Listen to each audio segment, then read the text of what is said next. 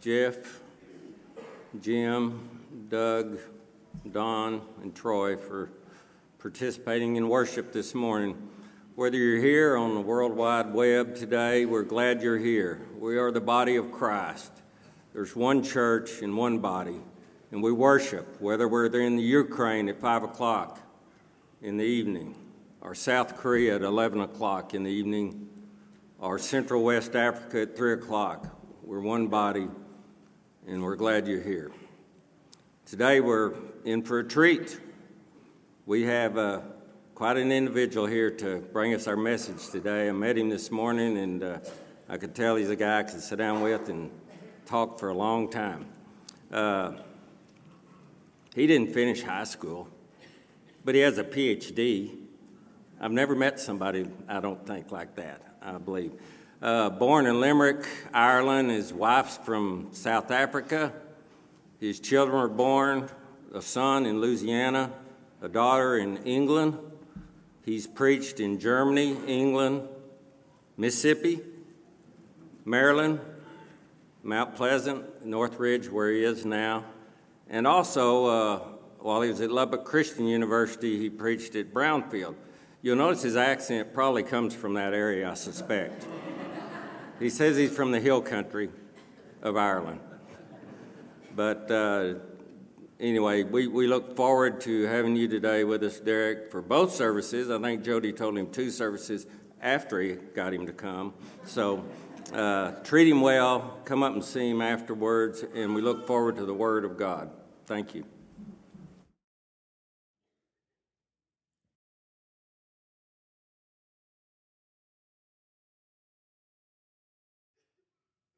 Is it on? Great. It's wonderful to be here. People ask me, well, what do your children sound like? And I say, they sound like they're American. Well, what does your wife sound like? And I say, well, she has kept her South African accent. And then they look at me and say, what happened to you? You know, I say, well, we'll go through that. I'm going to ask you, if you would, to open your Bibles to the book of Colossians chapter 1.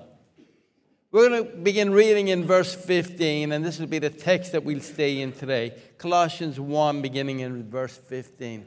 Here we have this beautiful hymn of praise to Jesus. Colossians 1:15. He is the head, he is the image of the invisible God, the firstborn of all creation. For by him all things were created in heaven and on earth, visible and invisible, whether thrones or dominions or rulers or authorities. All things were created through him and for him. And he is before all things, and in him all things hold together. And he is the head of the body, the church.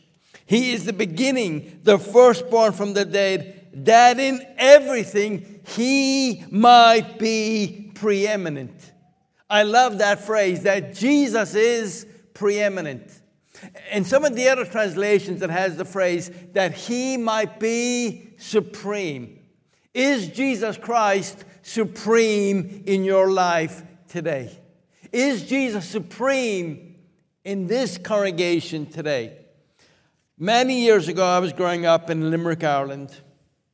And shopping in Limerick, Ireland, when I was a child, is vastly different from shopping at a super Walmart. Growing up, we did not buy in bulk. There was 2 reasons why we didn't buy in bulk. We were poor, very poor. We lived week to week, paycheck to paycheck. And the other is that we lived in a very small house, and you could not buy items in bulk because there was no place to store them. We grew up in a small house, but looking back, we had some beautiful experiences that are just, we took for granted. We had fresh milk delivered to the front door every morning. We lived close to a baker, and he baked fresh bread every day, and we would go and visit him. We had a fruit and veg man, or what you might call a produce person, that would drive through the neighborhood every Friday night, and we would buy our fruit and veg fresh from him. I remember when I was a young child, I remember him coming through the neighborhood we lived in, And when he first came by, he came by with a horse pulling a wagon that he sold his produce off of.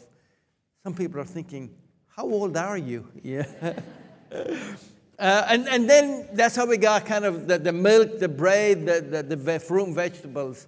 But once a week, my mother would send one of us to the local corner store just to get the weekly essentials that you didn't get from those other areas.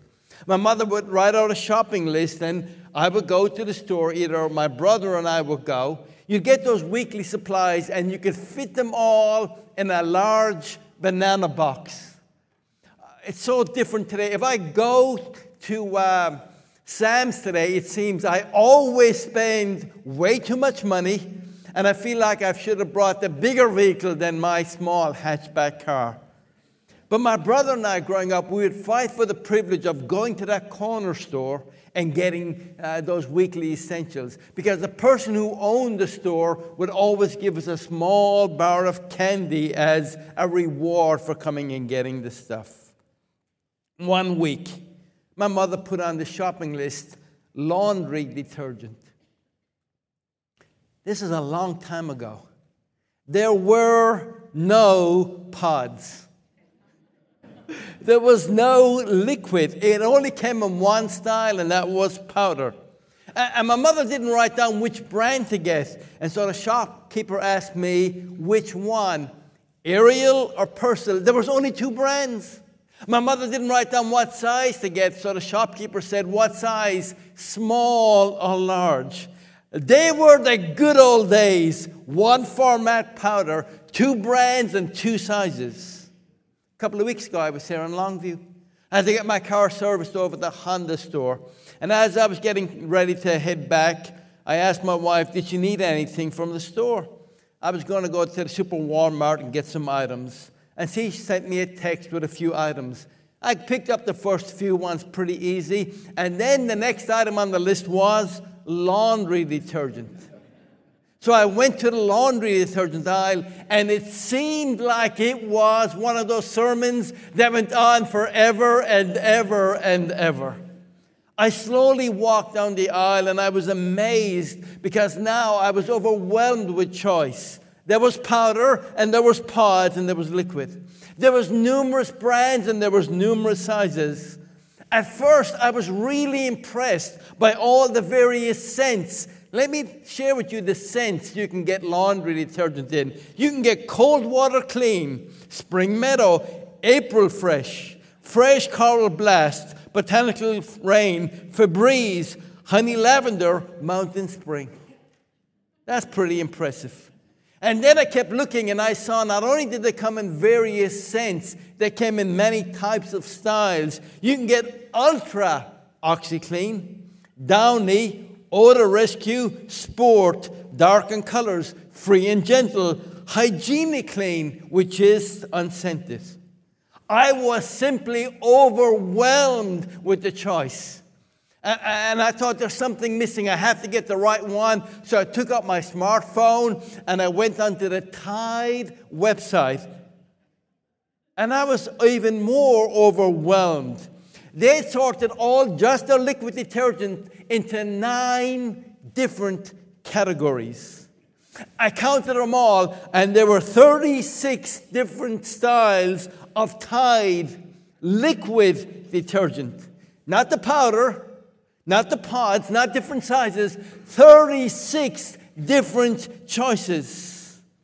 And as I looked down that aisle in the Super Walmart, it seemed every second brand had the sticker, new and improved. Everything was new and improved. And I'm looking down and I'm thinking, how much can you really improve laundry detergent? The choice was overwhelming. I was exhausted from looking at that. I was really missing the good old days of just 2 brands and 2 sizes, only in powder. I was exhausted when I finally picked Tide Original. That's all. Tide Original, I said I would go safe. But I was exhausted. I said, I need to go home and relax and do something easy like read Hebrew. A lot easier than picking laundry detergent. And I was so glad I picked that detergent. There was only one item left on the list. I would get that and go home. I was almost done until I saw the last item on the list, and it was toothpaste. If you thought the choice in laundry detergent was overwhelming, you should see the choice in toothpaste. So here's the problem that the church in Colossae was facing. I think I would phrase it like this. They were facing the challenge of new and improved. There were some people there we might say came from a Jewish background, and they loved Jesus and they loved the gospel, but they wanted to reach out to their community more powerfully and connect with them. And they would have this way of saying, if only we made our worship service a little bit more tuned to connect with Jewish people, maybe we grow with more Jews. And then there were some people there that came out of a Roman background and said, I love Jesus. And this gospel is really something we want to share with our community. But if we give it more of a Roman flavor, maybe we can connect with some people from the Roman background. You can find all of this in chapter 2. And it seems there were some people in the congregation that came from the East and the mystic background. And they said, we love Jesus. But I think that maybe that we could incorporate some of the principles of spiritual formation from the East, and that would make Christianity more powerful and more palatable, and maybe we could help our congregation to grow. So they were trying to improve on Jesus. And so Paul writes this short, powerful letter we call Colossians. And here's his underlying argument. You can't improve on Jesus. And the church said, amen. Paul says you can't improve on Jesus. Stop trying. What you can do, you can grow and you can mature in your knowledge of Jesus Christ. You can deepen your faith. You can strengthen your faith. You can share your faith. You can mature in Jesus, but you can't improve on Jesus. And so what Paul does through the letter, from the first word to the last word, is this wonderful letter to show how rich and powerful Jesus is, and to encourage us to turn away from all those gimmicks and fads that ultimately are empty compared to the fullness of what we have in Jesus. And Paul, in Colossians chapter 1, verse 15, he has a hymn, a beautiful hymn. And this hymn just gives us a taste of the fullness of Jesus. Look at the very beginning of this hymn. He is the image of the invisible God. Who is Jesus in his relationship to God? Jesus is the image of the invisible God. Jesus, by the very act of incarnation, God becoming flesh, he is the image of the invisible God. Now, I understand this at a very shallow level. I believe it with all my heart and with all my mind. And I can spend the rest of my life trying to plummet the depths of what it means that Jesus is God become flesh. But sometimes it's like grabbing Jell-O and you're holding onto it very gently in your hands. But if you try to grab it too strong and squeeze it, it just gets away from you. I can't fully even begin to comprehend the wonder of what it means that Jesus is the image of the invisible God. But it's phrases like this that bring us to worship. Because sometimes the magnificence and wonder of who Jesus is brings us to our knees as we raise up our voices in worship. Jesus is the image of the invisible God. And then Paul goes on to describe Jesus and his relationship to creation. For he's the firstborn of creation, for by him all things were created. Not only is Jesus God become flesh, not only is Jesus crucified on the cross as our Savior, not only is Jesus raised from the grave on the third day to become Lord, not only did Jesus ascend back into heaven, but Jesus is the one through whom God created all things. I hope I'm stretching your mind and helping you to deepen your faith. How can you improve upon Jesus?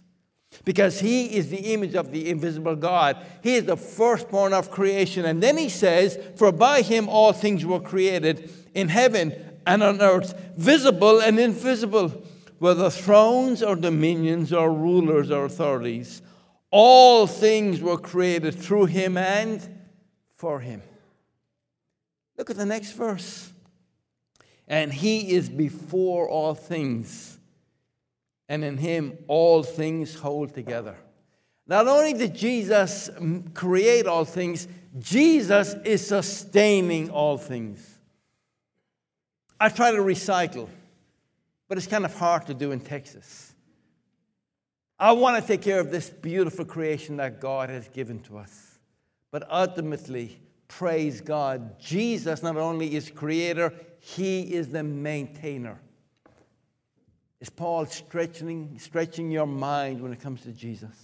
How can you improve on this? And then he says, shifting from creation to the church, verse 18, and he's the head of the body, the church.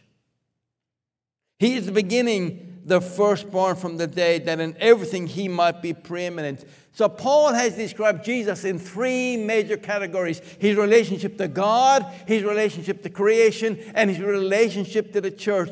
And he's saying you can't improve on this. Just supremely glorify this magnificent Jesus. And then he says in the next verse, verse 19, for in him all the fullness of God was pleased to dwell. If you read through the letter, this idea of fullness and empty keeps on popping up. It might just be that some of those teachers were saying, what you have is good, but we've got something that would make it even fuller. And Paul says, you can't improve on Jesus because he is the fullness of all that there is. For in him, verse 19, all the fullness of God was pleased to dwell. I believe that verse with all my heart. And I want to spend time contemplating what it means. But it's going to escape our brain's ability to take in exactly what this means. All the fullness of God dwells in Jesus Christ. Verse 20. And through him, to reconcile to himself all things, whether on earth or in heaven, making peace by the blood of the cross. Now, in verse 21, Paul shifts from this magnificent hymn, and he makes it very personal. Because we can come together on the first day of the week and sing some of these beautiful songs that we sing. And it is a gift to just reaffirm our faith, to clear the darkness of the world out of our minds and eyes as we reaffirm our faith, as we sing these great songs of faith. It's wonderful to praise God and to encourage each other through these songs of faith. And Paul then, after laying out this amazing hymn, shifts into some powerful personal application in verse 21. And you,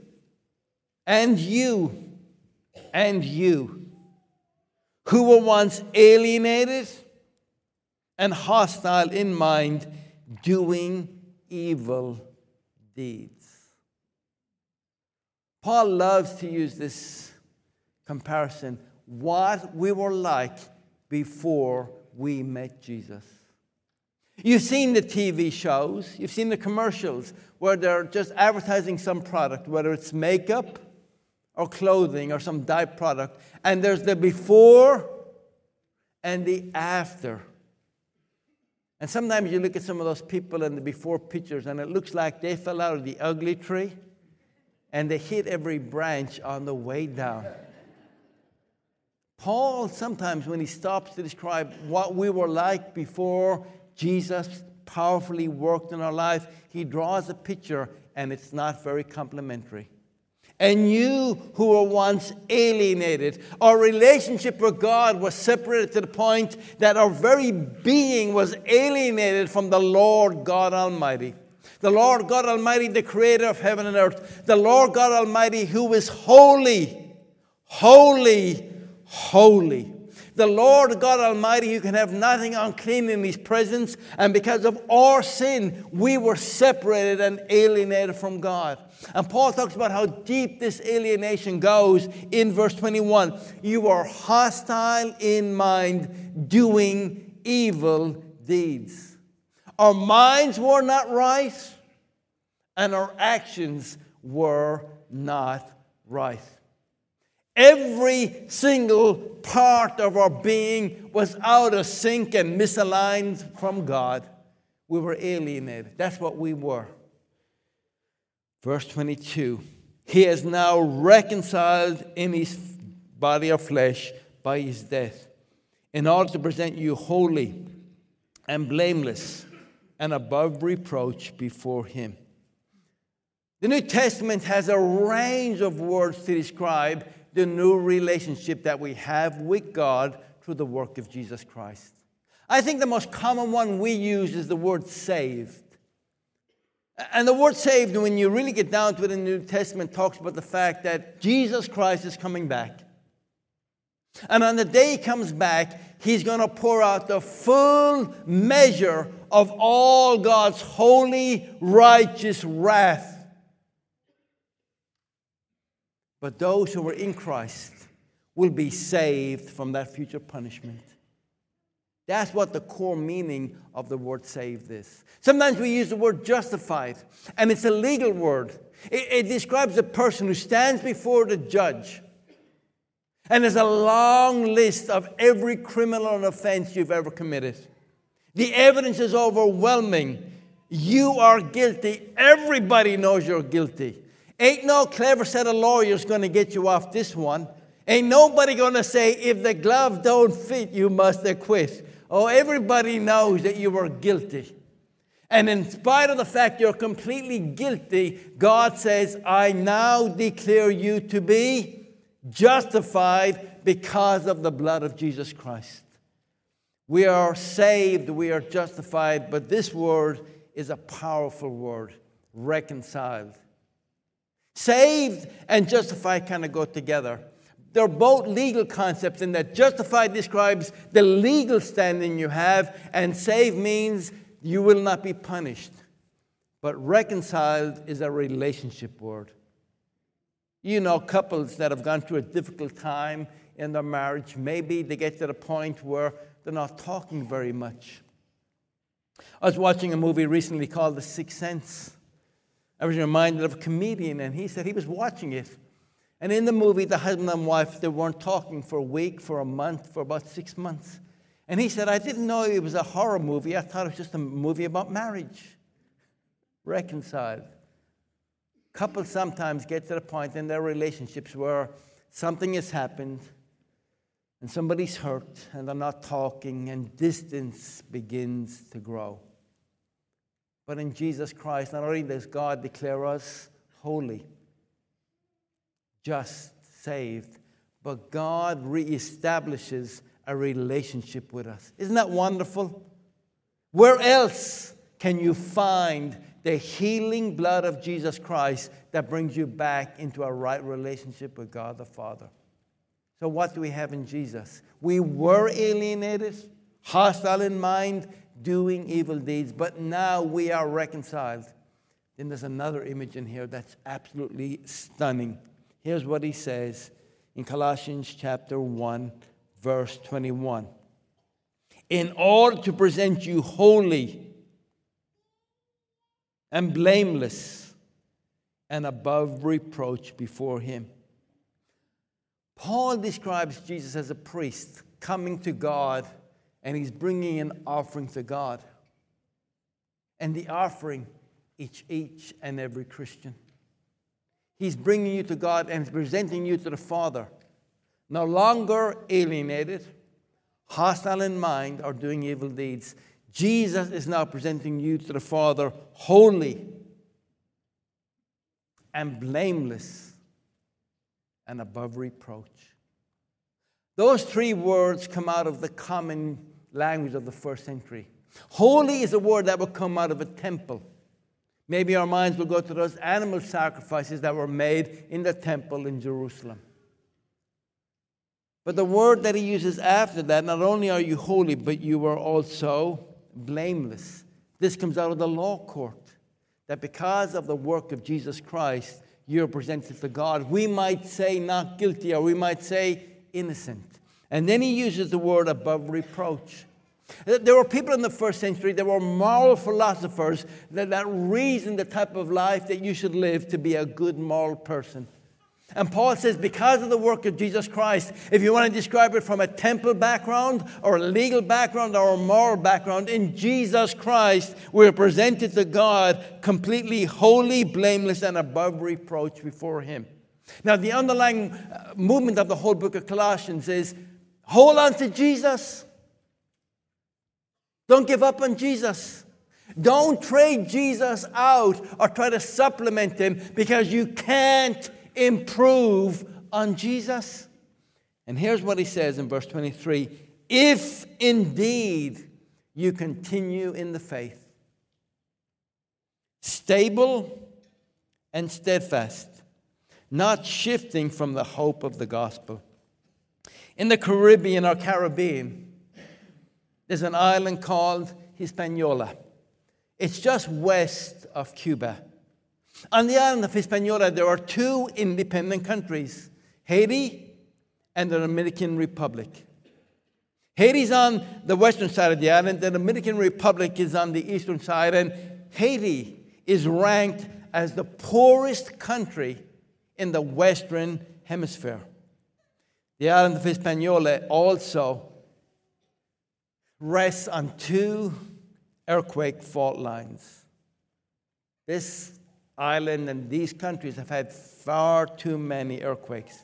But in 2010, Haiti suffered a devastating earthquake. Over 300,000 people were identified as dead. Over 300,000 people were missing. And an estimated million people were homeless after that earthquake. But the neighboring country of the Dominican Republic has had vastly more intense earthquakes with far less injuries or death or homeless people. So this led people to ask the obvious question, why is Haiti so devastated by earthquakes when the neighboring country seems to not be touched or fazed very deeply by them at all? Now, they sent a team to investigate the difference. And here's what they discovered, remembering that Haiti is one of the poorest countries in the Western Hemisphere. When they begin to build a house and they lay a foundation for the house, because the country is so poor, they use very little concrete when they make cement. It's almost all sand. When they make the bricks, the cinder blocks that they're going to use to build a house, because the country is so poor, they use very little cement, they use almost all sand. And in the doorway and above the windows, while they may put a lintel in there, they use no rebar in the lintels to reinforce it when they put it above the door or the windows. So when you build a house that's almost completely made out of sand with no reinforcing steel, and an earthquake hits the country, guess what happens to the houses? They just fall apart completely. When I was thinking about that, I was thinking about the deep theological song that we sing in church. The wise man built his house on the rock, and the foolish man built his house on the sand. And then the great invitation and admonition in that song is, so build your life on the Lord Jesus Christ. The city of Colossae was prone to earthquakes. It had been devastated by an earthquake about 50 years earlier. So when Paul writes to that city, and he tells them, build your life on Jesus Christ. Because if you do that, your life and your faith will be earthquake-proof. Look at the language that he uses. Isn't it beautiful? If indeed you continue in the faith, stable and steadfast, not shifting from the hope of the gospel that you heard. Paul is writing to the church in Colossae. And it seems like some of them are being tempted a little bit to supplement Jesus with what Paul would call some empty practices, Jewish spiritual practices, Eastern mystic practices, or maybe even some Roman pragmatic practices that was based on, if it works, it must be right. Paul writes to the church and he tells them and he tells us, you can't improve on Jesus. Stop trying. You can go deeper in Jesus. You can be lost in a sense of awe and wonder of who he is. So embrace Jesus and never let go of him. I think for me, when I look at this text, from verse 15 all the way down through the end of 22, this whole section, it emphasizes who Jesus is and what he has done for us. He is the image of the invisible God.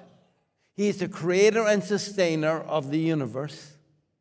He is the head, the firstborn from creation.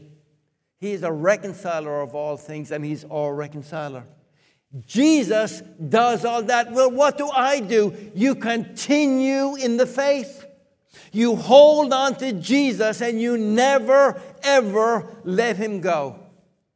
In our culture, I would say, be wary of fads and gimmicks. Be wary of trends and trendsetters that always seem to be telling us in the church, if we do this, we will fix our problems. I want to say, no, I've got Jesus. He's all I need. He's all we need in the church. What a wonderful, powerful section of Scripture.